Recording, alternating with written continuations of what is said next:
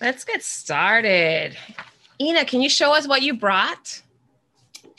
I sure can. I brought a very large stack of books. As big as your head. And Lavanya, what did you bring? I brought this little thing that my daughter made. Ooh, So it I'm hungry. Well, yeah, we'll save the details. We'll save the later. details in Okay. a second. Yes. Well, first of all, the two of you, welcome. Thank you guys for saying yes to be here. For those of you who are watching or listening, you are tuning in to the podcast, Not Quite Strangers. My name is Valerie Hope. I am your host. And the purpose of this podcast is to bring two relative strangers or not quite strangers together. And we're going to have meaningful conversation, right? Create connection, build curiosity, and in our own special way, challenge the status quo. So who you're going to meet today, they've never met each other. Well, with the exception of what, like 15 minutes ago, 20 minutes ago, we had the initial meeting. But one of the reasons that I invited these two amazing women is, first of all, Ina and I have known each other maybe a year and a half, probably not very long. Ina and I have both been, well, we are both coaches with the Berkeley Executive Coaching Program.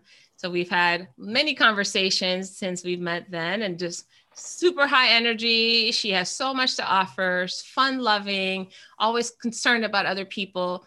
And I thought, I know exactly who I want to introduce you to, because someone that shares exactly the same qualities is Lavanya Chala. And Lavanya and I have known each other 4 years, maybe something like that. It's been a few years. And we know each other because we've taken a lot of the same leadership development courses. Lavanya was actually also on my last podcast, Time to Come Alive. So you may have heard and seen her before. And Lavanya, when I thought about who I would introduce you to, I thought, okay, it would be perfect because you guys share a few things in common. You're both wonderful mothers and devoted to your children. You both have your own artistic, creative flair in how you do what you do. And I said, again, you're kind, loving, positive people in the world up to something.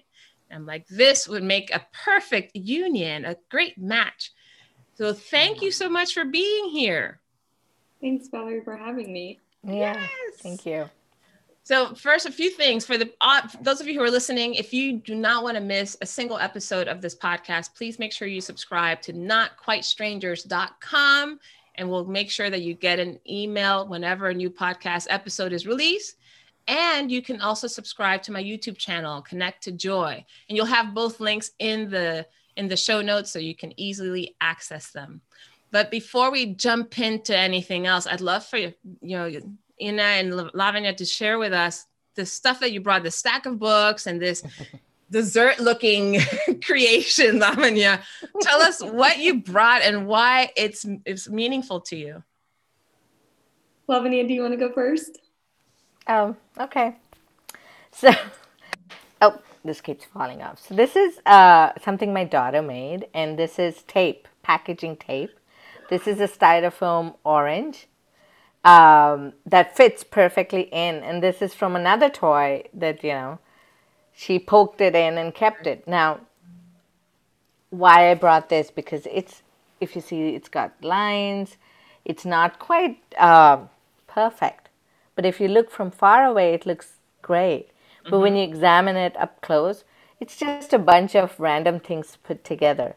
And I think that's kind of what represents me as a mom. I'm not perfect. I don't have it all together. And I'm still, it looks great from outside. I'm just going with the flow. And every time I look at this, it kind of makes me smile because I get a peek into how her brain works. Really unique, and at how she makes these little creations all over the house. And we should say, so this is your daughter, Divya. Divya. Yeah. So yeah. Divya. Okay. She's the one with autism, and she does her version of lining up things. So if you walk around my house, there are papers stuffed in the crevices of a door sticking out. She makes them kind of balance in that nook. Or she'll put things inside each other, makes them into stacks. And initially I know I'm going into too much detail right now. I don't know. Do you want me to go for it? Yeah, just share. Okay. Go ahead.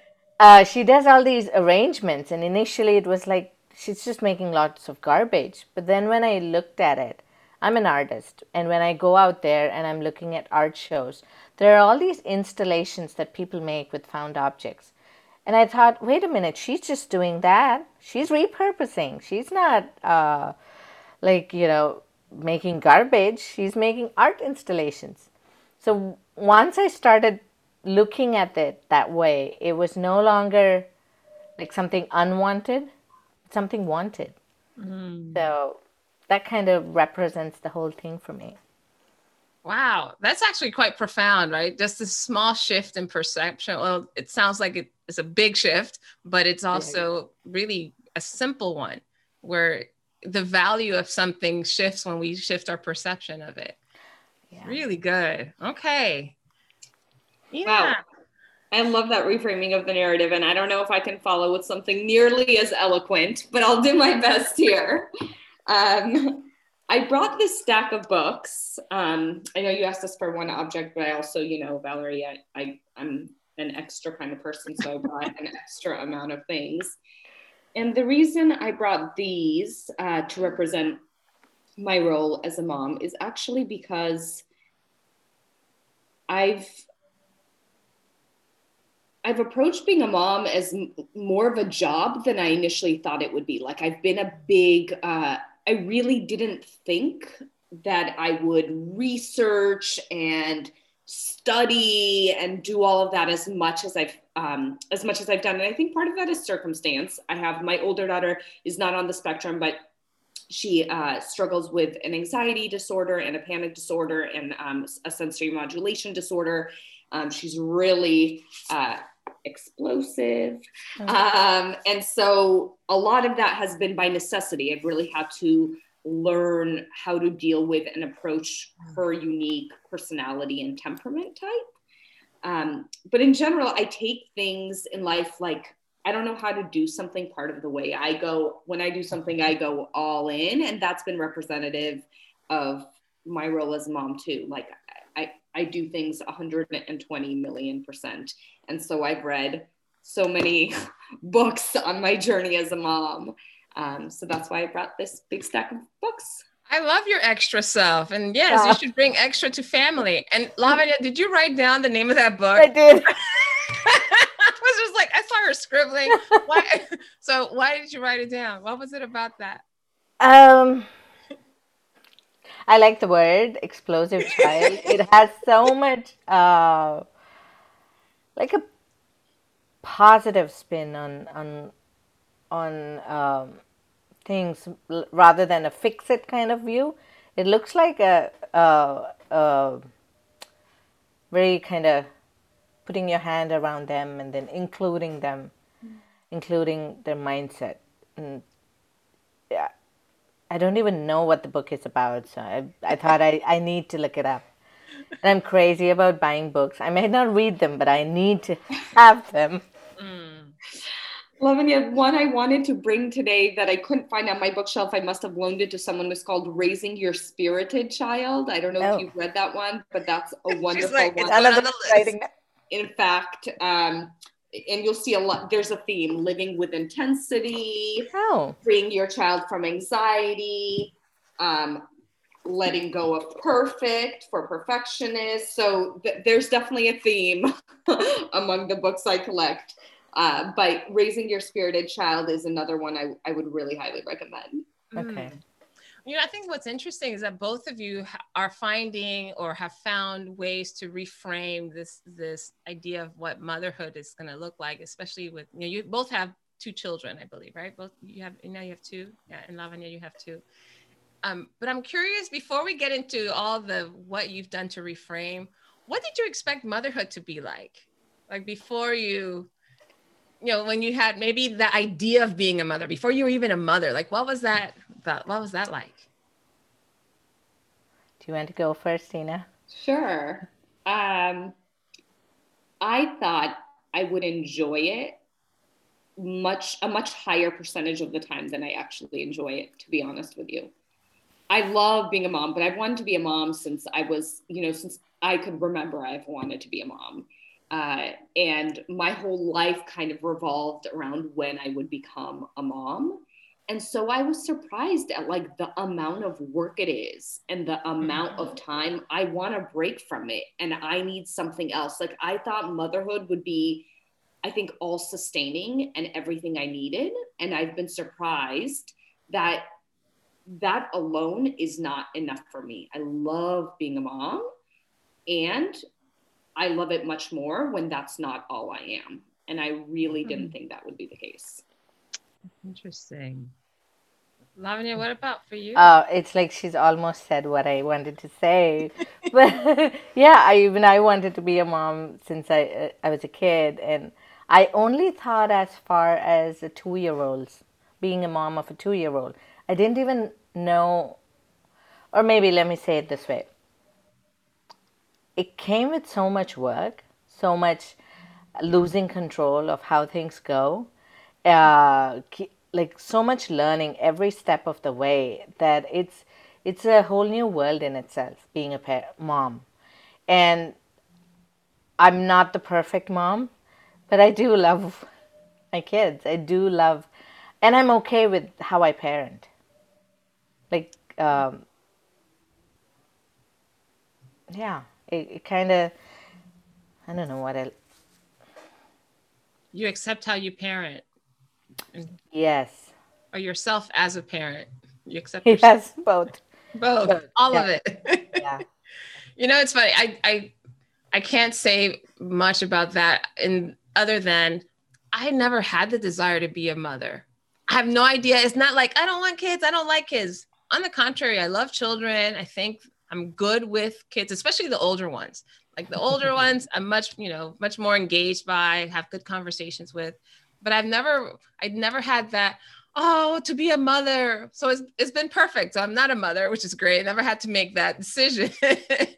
And I'm a great stepmother. So FYI, if anyone's out there, he's out there looking for a stepmom. No, don't look. The police do not look for me as a stepmom, but that would be an added bonus, right? But what I hear the two of you say, which I think is really interesting, I know a lot of my friends who did desire, this desire to be a mother for so many women is something that's so innate and so defining, right? Becomes so defining. So I'm curious about, so when you had, now that you have both, you are mothers and you're mothers and you're having to handle whatever it is that comes up through motherhood, what are the areas where you've like surprised yourself or like been really either surprised or disappointed, or like when you've had a completely different experience or reaction than you expected yourself to have, or has expanded you in some way, shape, or form as a person? And did that question make sense? I can take that first. Yeah. Okay. And I have one thought on something I'm better at than I thought, and one thought on something I'm worse at than I thought. So I'll start with the positive. The thing I'm better at than I thought is I used to, before I had kids, I remember questioning if I would ever be able to be as selfless as my parents have been with me. So my parents have given of themselves to me and my brother in unimaginable ways. And I was always on the receiving end of that, right? Like I was never the giver, I was the taker. And so I remember worrying even before I had kids, like when I have kids, will that shift? Like I want to give of myself in that way, but I've always been the taker. And so will I have to struggle to be the giver? And I have to say that's one thing that I was shocked to find, like, nope, not a struggle. Like so naturally, innately easy that I give because I want to give. Like I want to give to them everything. And I actually have to stop myself from giving to them everything because that is not good, right? Like they need the struggle. So that's one thing that I guess has been easier for me than I thought.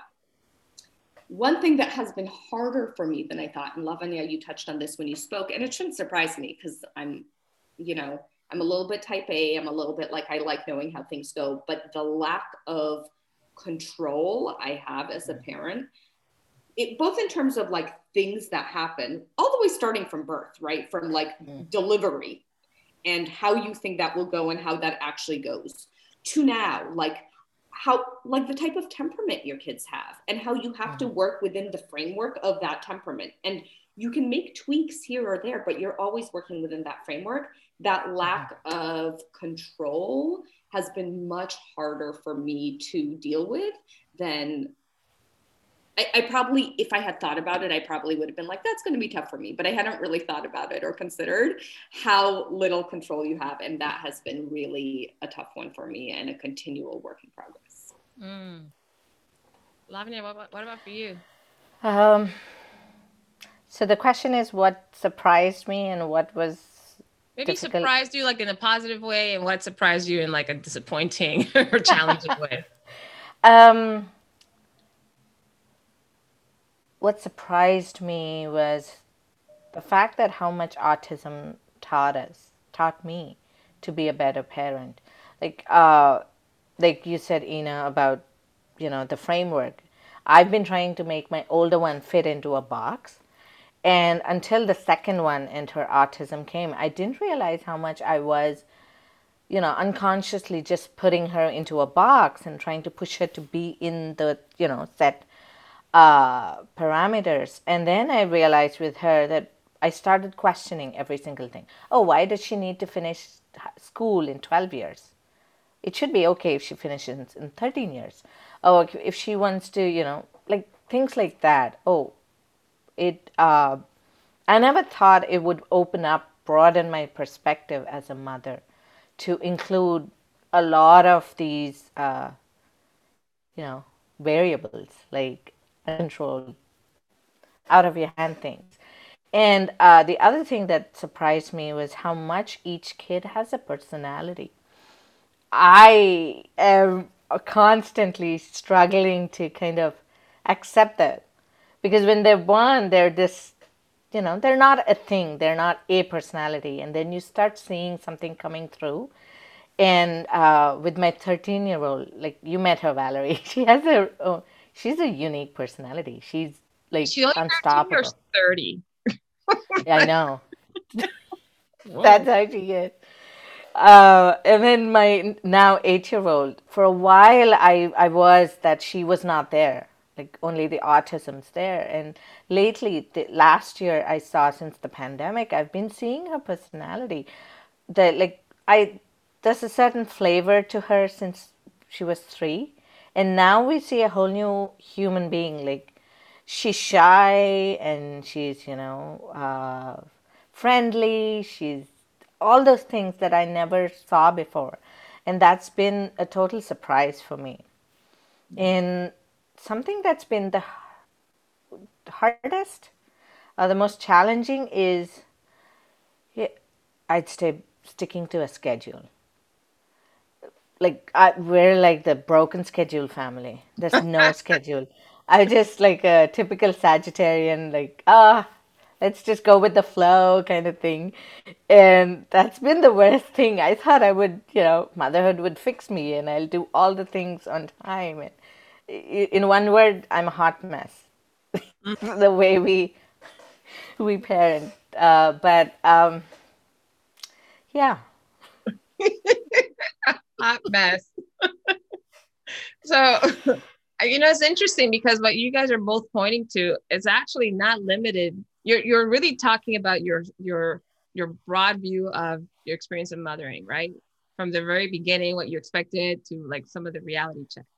But the last 12 months have been really unique and pressure filled and has shifted our focus. So I'm curious, what does mothering for you guys have? What has that looked like during the pandemic? Oh goodness, I can go. It was the hardest. It was like the the like the final most difficult test in my life. Like like the initial month, being home all together, no school, no therapy, nothing, and it was so hard. I hadn't spent that kind of time with her since she was diagnosed with autism. She always had therapy or clinic visits and support, and I had to really stop everything and be with her. Let her, like, I got to one, there was like a positive and a negative side to it. I discovered so much about her. Like, all the things she does do, we don't get to see that at home. She displays this, all her skills at her clinic. Like, all her therapists know how much she can do. And at home, she behaves like she hasn't learned a thing in the last 3 years. And so we got to see all the things that she's capable of. And we got to see her creativity, like, unfold. Her interest, she started interacting with us, but it was also challenging. Like, she had problem behaviors come up, because we relied a lot on going out to entertain her. And all of that being cut, just we couldn't provide everything that they needed. And so it's like my older one's 13, and those 12 years are one kind of learning. And this just last year is a whole new learning in itself, like a lifetime's learning. Your facial expression right now, what is going through your mind? I'm just listening. And it's so funny because I've had this conversation with other mom friends, right? Like, what's it been like? And I've heard a lot of like these similar themes reflected. And I think my experience has been a little different. It's been challenging for sure, but I think we've had more silver linings than I would have expected during this time. So my older one also gets, she's in occupational therapy, and she sees a therapist, like just a regular therapist, a psychologist, therapist. And we shifted both of those to virtual when the pandemic started. So she was continuing to get them. She was just getting them virtually. Is that as good? No. But was it something? Yes. So we didn't lose them entirely. But my husband started, working remotely, and we developed these it felt like our life before the pandemic was, so I'm sort of the opposite. I'm very scheduled, and our life is always very, like, I'm very like strict on bedtime and strict on mealtime and strict on, like, we wake up and then we eat. And our days have always been so structured and routinized, and often rushed from one thing to the other thing to the other thing. And mornings were just the worst, because it was like, get up, brush your hair, eat food, put on clothes, like I just felt like a constant military sergeant, and it feels not great. And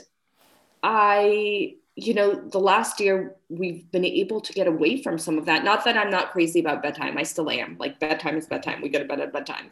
But we've been allowed to, like, have mornings be slower, right? I don't need them to get up and get dressed and make it to school on time. And so that's been a silver lining.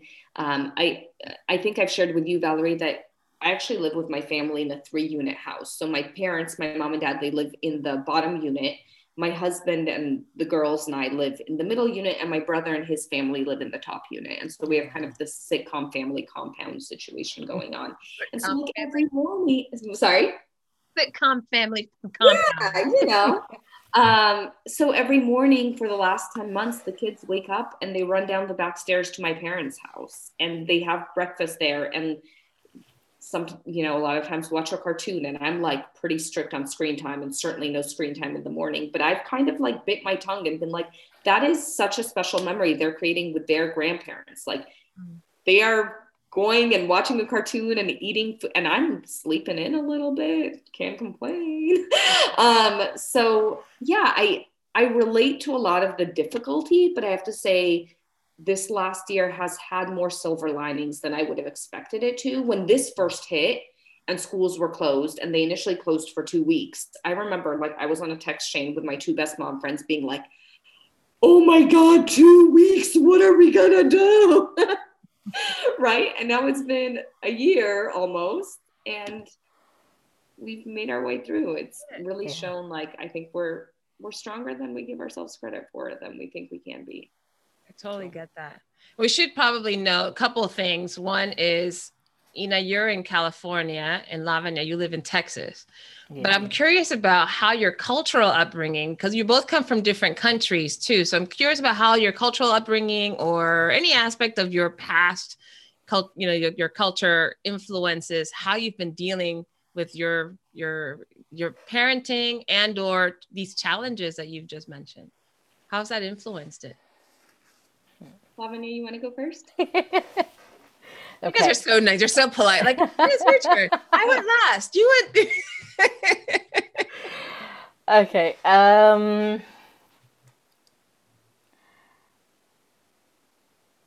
Okay, you have to ask me the question again.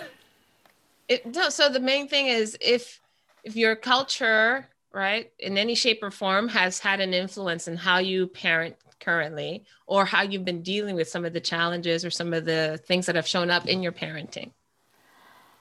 Um,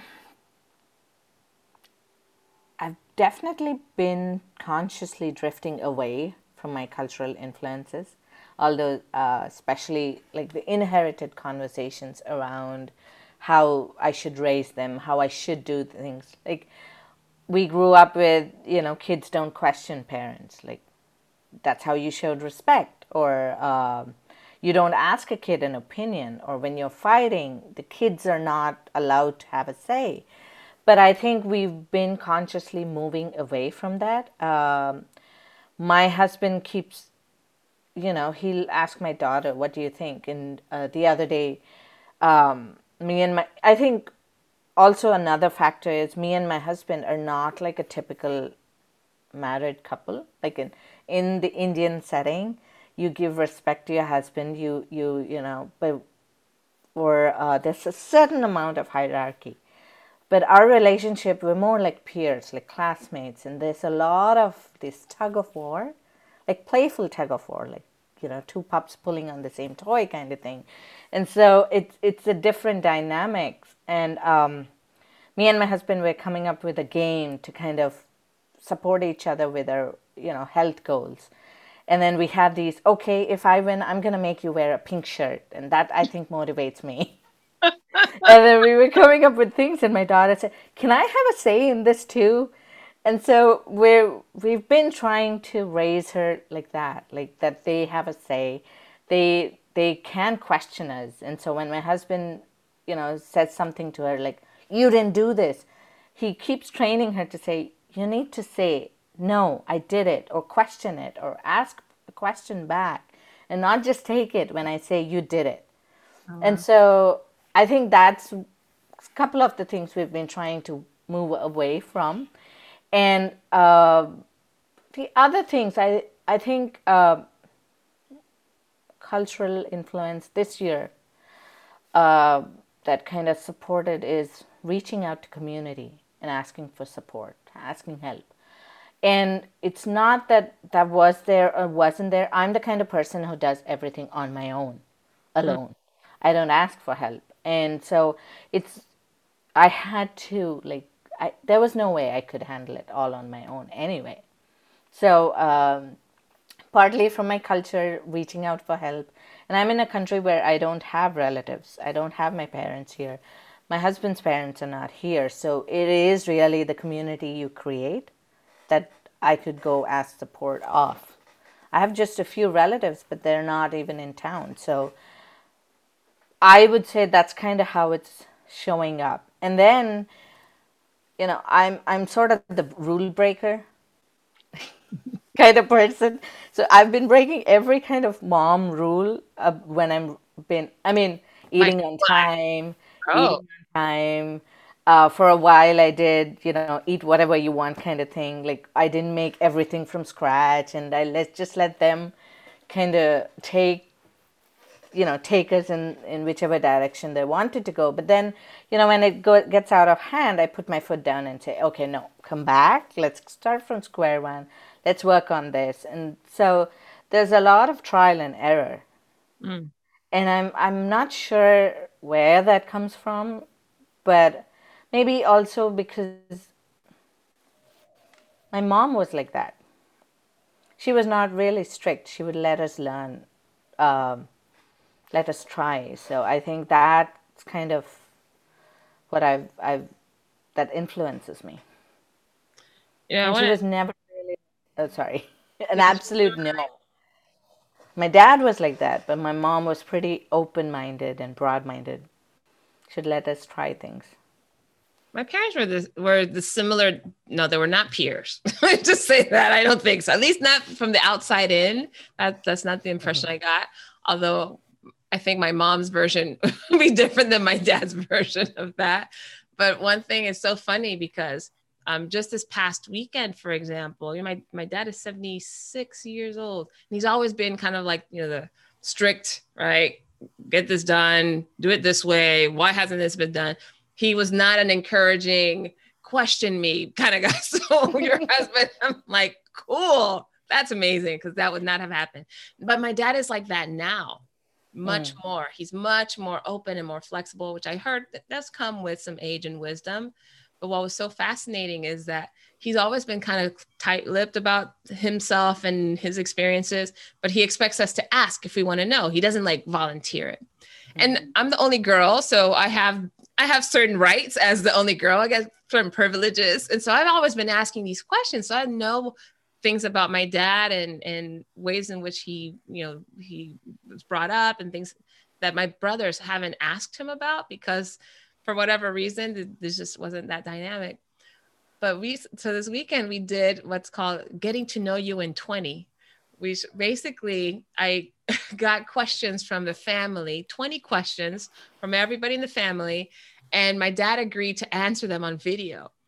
Oh, wow. So I interviewed my dad and just asking him, questions from my 9-year-old nephew to questions from my mom, who's now his ex-wife, questions from my brothers. And it was so cool. And for like an hour and a half, he just shared everything from the worst thing he did when he was a kid to, the last time he took off his army uniform and what he thought. And like, it was really, really fascinating. Wow. So I think the role of dads is huge, which I want to talk about too, because sounds like, Lavanya, for your husband, his take on how to parent also influences or supports, right, what you're up to and where maybe you're challenged. So it sounds like a really interesting dynamic and partnership, which I wish my parents had. It would have made life so much easier at home. But now I can appreciate it as an adult that it wasn't the time, I think a different generation too. So it wasn't meant to be right now, but they're getting it. It's never too late. That's my message there. What about for you? What's resonating in this? God, I relate to a lot. So I was born in Russia. My kids are first generation. But I was young when I moved here to America. I moved here when I was 6. So although I'm an immigrant, I'm very much Americanized, right, in a lot of ways. But still, I'm an immigrant, and I grew up raised by immigrants. And I feel a lot of like the push and pull of how when I read these books and think about how things should be done differently versus how I've thought things should be done before I question them, or what expectations are, right? So, and even internally, I still have this push and pull, because yes, I want my kids to question, and yes, I don't want to put them in a box, and yes, like, these things are important, and there are values of respect for elders and things that are so ingrained in me that like are very hard when I don't see my kids do that. And also, actually, frankly, I believe in respect for elders. Like, I don't think they should be disrespectful of elders. It's just shifting, what does disrespectful mean, right? Is questioning disrespectful? Is standing up, right? So that's what it is. It's just changing what that looks like, not what the value is necessarily, if that makes sense. So an example of that might be, I really believe in bodily autonomy. And from the time my girls were bodily, young, like bodily okay. Autonomy, right? Yeah. So from the time my girls were young, particularly, they're girls, from the time they were young, if my mom or dad would want to give them a hug or a kiss, or anyone would want to give them a hug or a kiss, and they didn't want to, I was like, you say no. You don't want to give a hug or a kiss. You don't give a hug or a kiss. But certainly the way I would have been raised is like, if your grandma or grandpa asks for a hug or a kiss, you give them a hug and a kiss, right? Like, it is disrespectful not to. And And again, like, yes, I don't want them to disrespect elders or their grandparents, but is saying, no, I don't want to give a hug or a kiss disrespectful? That's where the shift has had to happen, right? To be like, no, you say it in a, hey, Baba or Dada, where they call my parents, right? How about a high five instead? Or how about we play a game or whatever, right? Yeah. Do it in a respectful way. But you can, you don't like being a sheep or just saying yes to everything is not necessary. Or similarly, like with academics, right? Like I grew up in a Jewish immigrant family where academics are of really high importance. And in my family, everyone has been high achievers. I've been a high achiever in terms of places I went to school and grades I got and all of that. And I, you know, and my older one is really academically inclined and like very bright. And her passion right now is theater. That's what she loves. She loves acting. I mean, she also reads like a mofo. Like she reads 20 times faster than I do. But the girl loves theater. And, you know, whereas maybe I would have been signed up for an after-school math program, I'm signing her up for after-school acting classes or whatever, right? That's her passion right now. And so, again, that push and pull of like, academics are still important to me. I do still want her to like, you know, have a strong foundational knowledge. But like, if what she's really wants to know a lot about is theater and like this particular actress and whatever, great, go learn about that, like immerse yourself in that. So again, like for me, the culture piece has been finding ways to not let go of values that are like important to me from the culture I was raised in, but finding a way to like twist or modernize them in a way that resonates with me like today with where we live now and what feels appropriate. I don't know. Yeah, it's a nice little balance. And I think that's, you know, part of it. So, Lavanya, what are you going to say? I was going to say my daughter's into theater too. Oh, older or younger one? Older one. Oh, cool. She's picked her college. She's really clear about it. She keeps languaging that. And so it's, oh my God, that's so many things common. Along. Yes. My daughter just said to me recently, though, it was pretty heartbreaking. She told me, you know, as I mentioned, she struggles with anxiety. And she said to me, you know, Mom, do you know why I love theater and reading so much? Those are the only times of day I'm able to escape my worries. When I'm playing a character or relating to a character in a book, I get out of my head and my worries. She's 8. She's 8.5. Like not quite 8.5. She's also been in therapy since she was 1.5. So she's got a good amount of self-awareness and work that she's, you know, support she's been given to sort of like do some self-reflection. But she really connects to characters in books and characters that she gets to play because I think that's her escape from out of her head. That's huge. So I'm curious. And Lavanya, were you taking notes? I feel like I'm always no. I'm fidgeting. I'm crazily fidgeting. fidgeting. So I'm curious about. Look, this is really just the initial sparks of conversation. There's so many avenues to go. And I sometimes don't even know, like there's so many things that I would love to ask you. I'm like, wow, does it make sense to change the subject? Because I will say, I think at the time that I talked to both of you about being on the podcast, it was around the holidays, like around December or something like that. And the thought that came into my mind is, and I know that you were telling me how you all were celebrating Hanukkah and some of the rituals that you were doing, especially now in light of the pandemic. And Lavanya, you know, you're Hindu, so you don't celebrate Christmas, but you both live in a very Western community, you know, in Western society, clearly, or at least here in the US. And it's so, the Christianity is so in your face during the holidays. So I'm still curious. I'm going to ask it, although it's a complete departure from our motherhood conversation, but maybe not. Like, how do you balance that? Especially you have children who are born and raised here and, you know, within the confines or the construct of the religious upbringing that you've selected or that you enforce or you model. Like, how do you balance that when there's so much the bombardment of commercial Christian values and morals during the holiday season. You know what I mean? What do you do? Does it matter? Matters hugely Do you to want me. to? Yeah. It does. Yeah. Do you want to talk first, Lavanya, or I can Go go? ahead. Go ahead. Yeah. Yeah. Go ahead. Yeah, I think about this a lot. It matters hugely to me, right? Because as I mentioned, we moved here from Russia and we moved here as refugees. We moved here in refugee status because of anti-Semitism in Russia. And so my Jewish identity, my Jewish culture is hugely important to me. And my husband is not Jewish. And I'm the first person in my family to marry someone who was not Jewish. And that was a really big deal. Now, my husband's not Christian or of another religion. He's just not religious, but he's American. So his family does Christmas, right? Like, and traditionally that's important to him because that's what he grew up with.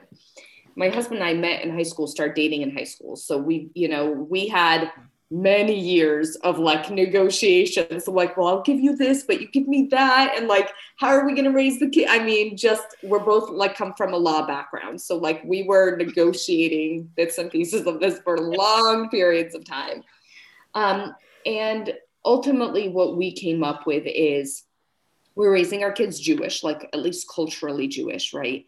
And it is really important to me, and I think has actually become important to my husband, interestingly, that our kids identify as Jewish. That their like self-identity is we are Jewish. And that doesn't mean we don't celebrate with other people their traditions, right? So with their grandma and grandpa, we go and celebrate Christmas. And with our Hindu friends, we celebrate Diwali and Holi every year. Every year we go. And they look forward to it and they love it, right? And we have friends from lots of different backgrounds. With like our Chinese friends, we go celebrate Chinese New Year. But us, we invite our friends to celebrate Hanukkah with us. Like that's ours. This is theirs. And like we all celebrate with each other and partake in the celebrations with each other.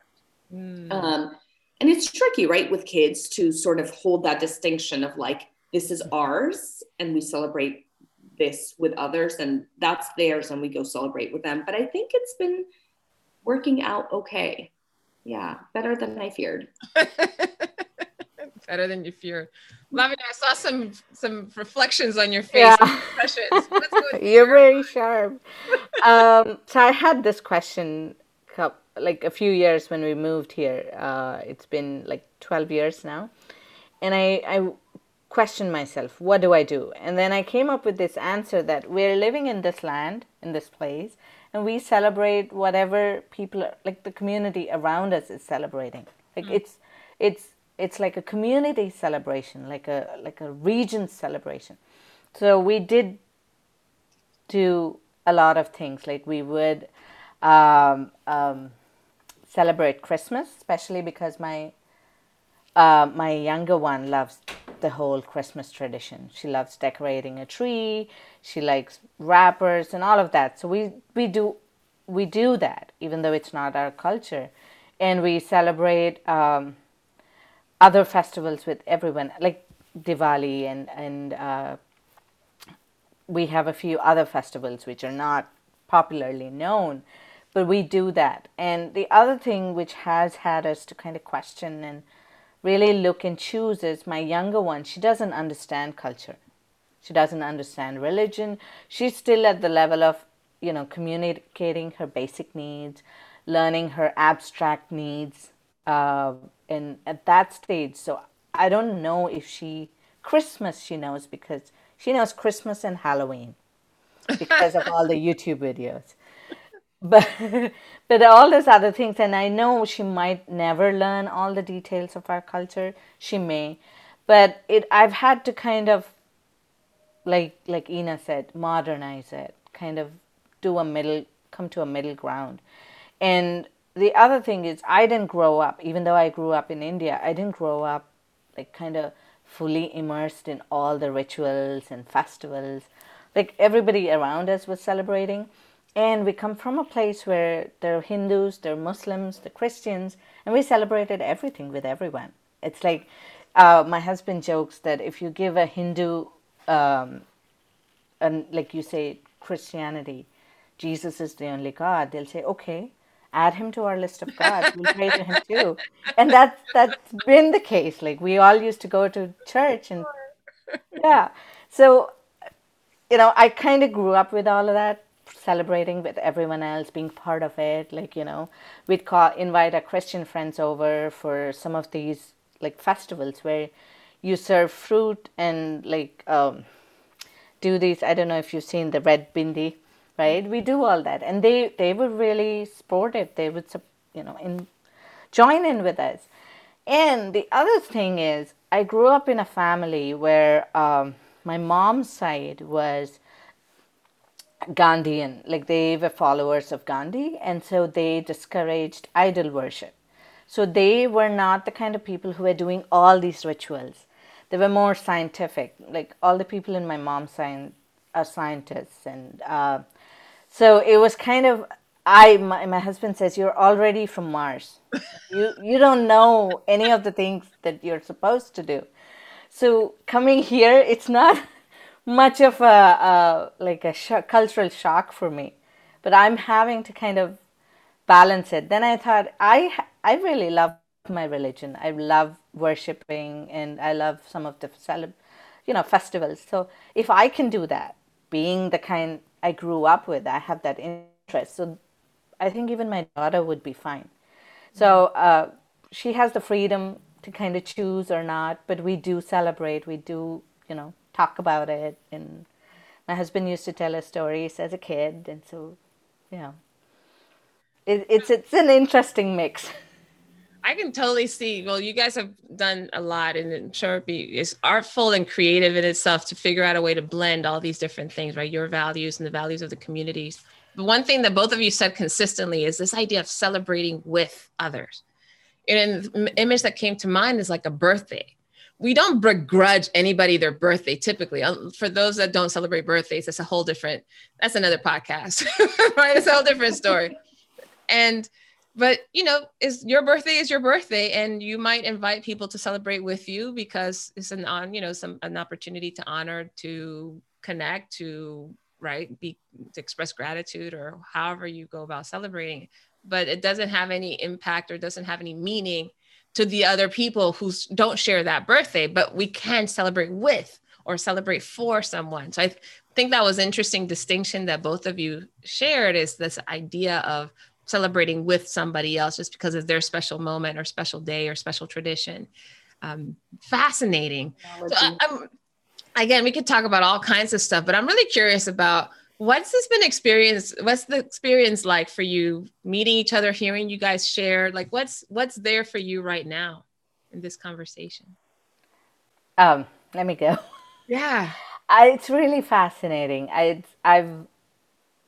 Um, I want the conversation to continue. That's where I'm at.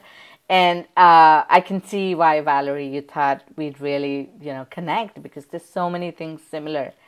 Like we're both from the East, and, we're raising two girls in a different country than where we were born. And I, like, honestly, I'm thinking, Valerie, you should do this. Even if it's not live again, we should, three of us, get together and talk again, because this is really great.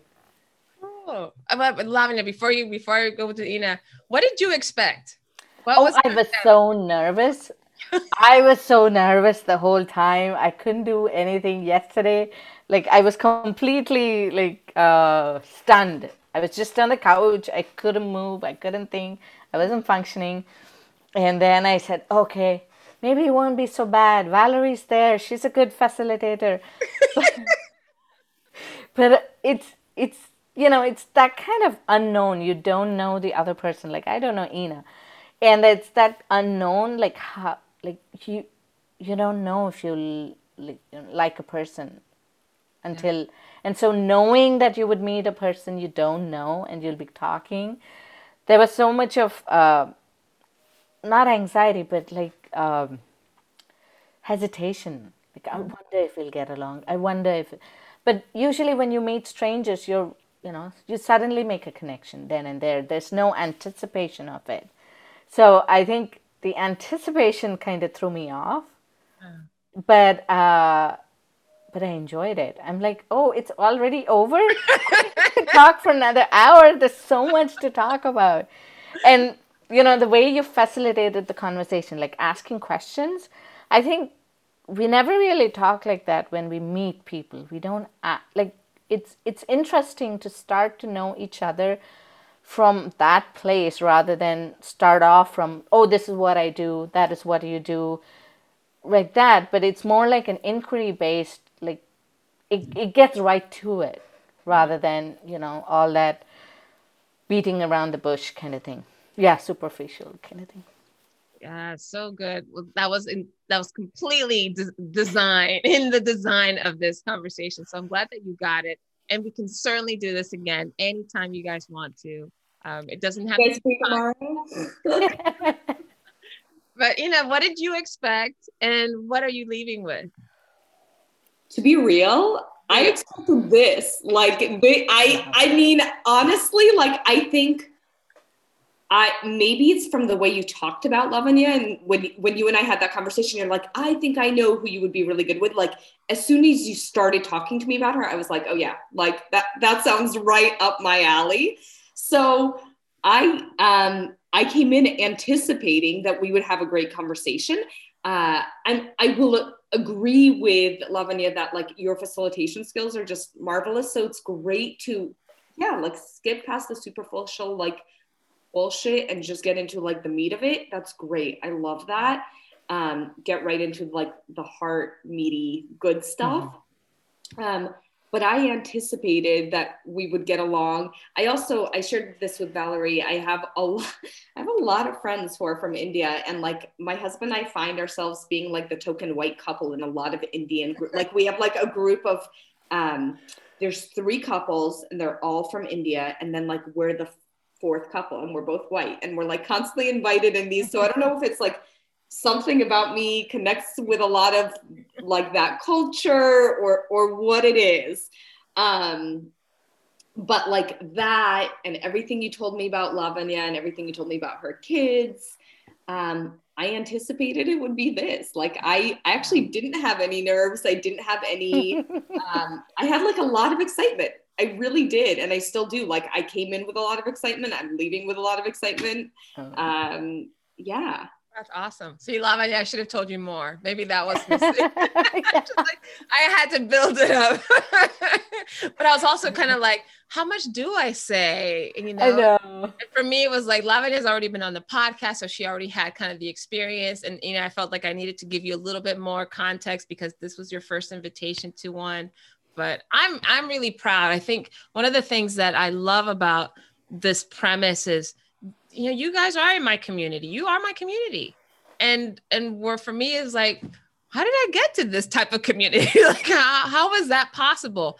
And everything that you all pointed out about, how I might facilitate a conversation. This is the kind of conversation that the 2 of us had. Like, okay, I'm going to ask you guys this just because it's not a test, like your memory test, but I would like for you to think back the earliest memory you have of us meeting, right? Like, what was one thing from that conversation or that interaction that had you still want to stay in contact or even just say yes to me, years later? Like, what is one thing that you remember about that interaction? I'm curious. It's actually exactly this, Valerie. Like one of the very first things you said to me, and I won't get into the details of it because they're personal or whatever, but it was, there was nothing surface level about it. Like you skipped past any niceties and anything surface level. And you were like, let me ask you something real, girl. And I was like, whoa, she totally went for it. And there was something about you that made me want to be like, yes, let me just tell you, right? Because it was asked, it was not surface level, but it was also asked with a total lack of like judgment. And our conversation had a total lack of judgment. And right away, the level, usually you get to know someone here and you're like, oh, I kind of like that. Let's go a level deeper. Oh, that's kind of cool. Let's go one more.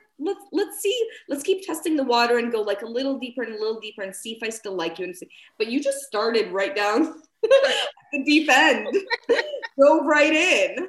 And I I really don't even, I can't think of a single other person I've had a conversation with where it started right out at that deep of an end. Like, I've certainly had conversations with people where I'm like, oh, I really like this person. Like, I want to keep getting to know them.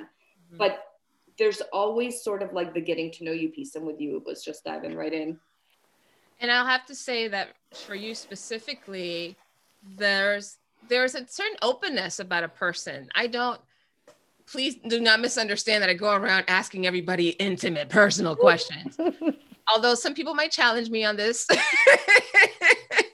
But I do find that it does take two for our conversation. And, you know, the things that you shared, or your spirit and your energy around the things that you talked about, gave me the sense of comfort that I could ask a question without it being offensive, or without it being, you know, completely like deemed inappropriate or too personal. Like, I don't know this girl or whatever. So there definitely, I can tell also the sense of openness or willingness for someone to engage.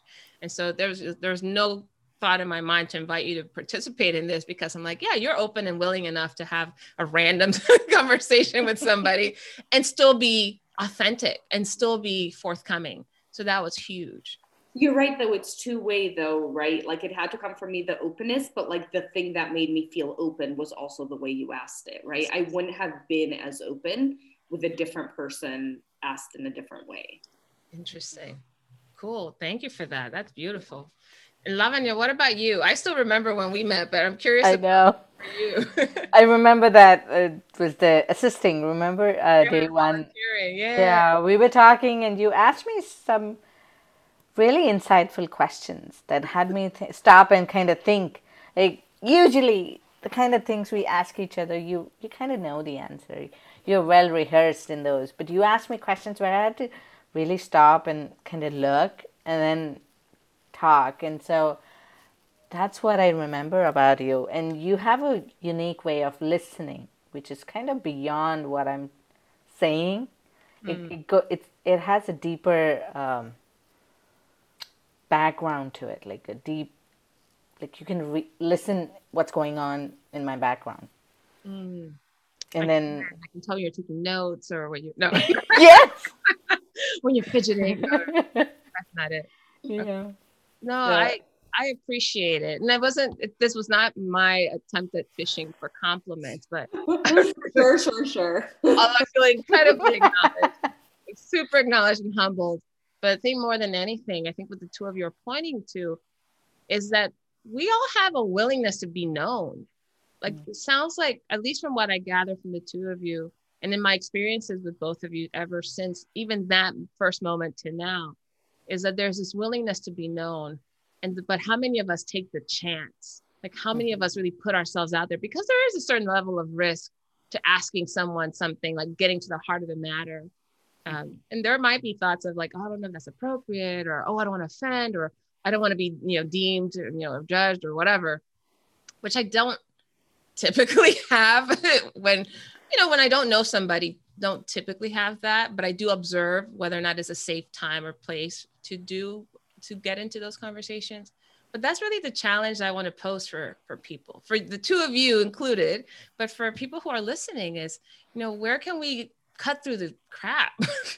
There's enough out there. There's, this conversation around diversity and inclusion seems to typically fall into that's the most divisive entry point in a conversation, is about all the pain and trauma, and not just diminish the impact or the import of those topics. But when we're willing to connect meaningfully with people, it's generally in the deeper places. That's where the through line is. And I like to go for the through line rather than start at the surface and then try to dig your way down. It can be a little hard. Maybe not everybody's ready for it, but I'm so grateful that the two of you are, not only for my personal relationship with you, but also with one another. And yeah, it wouldn't have worked otherwise. I gotta tell you, my cheeks hurt because I've spent the last hour smiling. They legitimately hurt. Gotta get cheek workout. I do a little cheek massage. Yes. Now you're already youthful, but getting a little, you're working that collagen. Yeah. You're working on it. A nice little facelift today. Good. Any final thoughts or comments for one another? Oh, I want to get to know you more, Ina, and I really like this conversation together. And I was thinking we should do more of it. Really, like I realized that you're in California, so meeting for lunch would be on Zoom, but That's okay. Anyone I meet with for lunch these days, I'm meeting on Zoom anyway. So yeah, this was. I mean, as I mentioned, this is exactly what I expected. I expected I would love you, but I come out of the conversation with like expectations totally met, and I completely agree. Like lunch or happy hour or just a conversation. I'd love to not have this be the end. okay. We can make that happen easy. So we'll do that. Yes. You don't have to exchange numbers and stuff when you're online. Sorry? We can do a part 2 also. Yeah, we could do a part 2 also. There's more. There's more. This isn't it. So this entire series, for those of you who are listening and watching, this is just a series of conversations that you'll see for whoever, I don't know, however long that'll go, but to expect every single time you'll see a different set of strangers having a different conversation about whatever I think is, deemed worthy to talk about, basically. And whatever comes up in the conversation as well. But really, yeah, if you want to get access to this type of information, please do subscribe to notquitestrangers.com so you get these episodes in your mailbox. And you're in for a new surprise too, because we're going to start adding some personal challenges so that you can take the ideas, the concepts, the opportunity and experience to get to know somebody even better to another level in your own life. So, stay tuned for that. There's more to come. Lavanya, Ina, it has been a true honor and pleasure. And I'm so, so grateful to have the two of you in my circle, to have now expanded the circle so it can be even more inclusive. And I often think, I'm like, don't all my friends know each other? Because they're all amazing people. So now I'm like, check. Yeah, that's done. So very good stuff. And I do want to share to make sure that you all know what's happening. I'm going to share my new, my 14-year-old niece recorded my outro, and I'm so proud of it. This is the first time I'm debuting it on the show. So check this out. Maybe. Not yet. Here we go. You've been listening to the podcast Not Quite Strangers. Be sure to subscribe or follow on your favorite video or podcast platform. And for more information and content, go to notquitestrangers.com. See you next time. Thanks, everyone.